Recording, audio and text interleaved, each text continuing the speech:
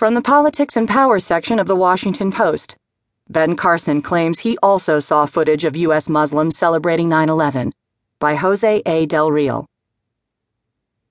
Republican presidential candidate Ben Carson said Monday that he has seen highly disputed footage showing thousands of Muslims in northern New Jersey celebrating the collapse of the Twin Towers following the 9/11 terrorist attacks. GOP frontrunner Donald Trump has made the same claim, but no such video has emerged, and fact-checkers and news anchors on assignment at the time have said such footage does not exist. "I saw the film of it, yes," the retired neurosurgeon told reporters Monday during a news conference at the Pahrump Nugget Casino and Hotel. "There are going to be people who respond inappropriately to virtually everything. I think that was an inappropriate response," Carson added. "I don't know if on the basis of that you can say all Muslims are bad people. I really think that would be a stretch." An extensive review by the Washington Post following Trump's claims did not turn up any evidence of mass celebrations within the United States. The Carson campaign did not immediately respond to a request for related footage. Carson and Trump have faced mounting criticism for calling on expanded surveillance of Muslim Americans in the wake of the terrorist attacks in Paris that left more than 100 people dead and hundreds more injured.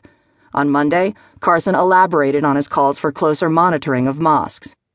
"If we have evidence that there is radicalization going on, and the point I'm making is that it doesn't have to be specific to a mosque, it can be anything. It can be this place where we are right now," he said.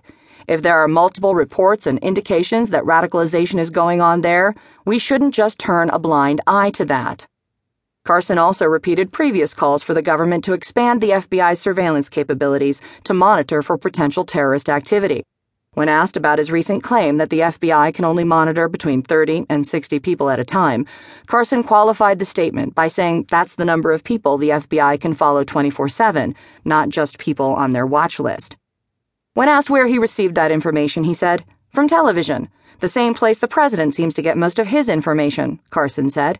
He then turned the question on reporters, "So you guys better be accurate." Carson did not elaborate on what the monitoring would entail. Carson dismissed a question regarding privacy rights. "No, I don't worry about that," he said. "The thing that will destroy our country is if we are overly concerned about violating somebody's sensibilities while we allow blatant activity to occur that will violate all of our sensibilities." Carson added that he holds the Constitution to very high regard. "I think that everybody is protected by it. It's there to outline what our rights and protections are as citizens, but it's also there to constrain the government."